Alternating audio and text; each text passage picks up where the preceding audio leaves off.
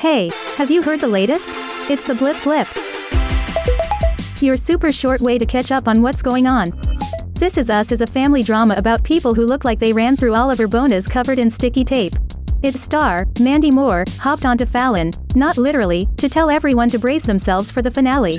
There was a lot wrapped up in it, but I still think that you might need a day off from work. Really? Yes. It's one of those gems? But the finale is a bit more of a hug. I think there's a little bit more levity. Yeah, the second to last it destroyed me. I have a feeling it might destroy people too.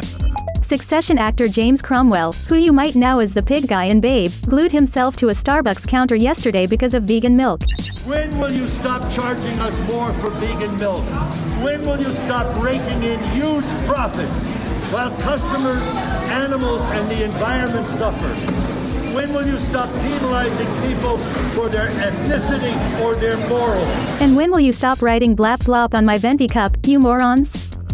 Jessica Biel is currently starring in Candy, but has plans to act opposite her husband Justin Timberlake pretty soon, but with one caveat.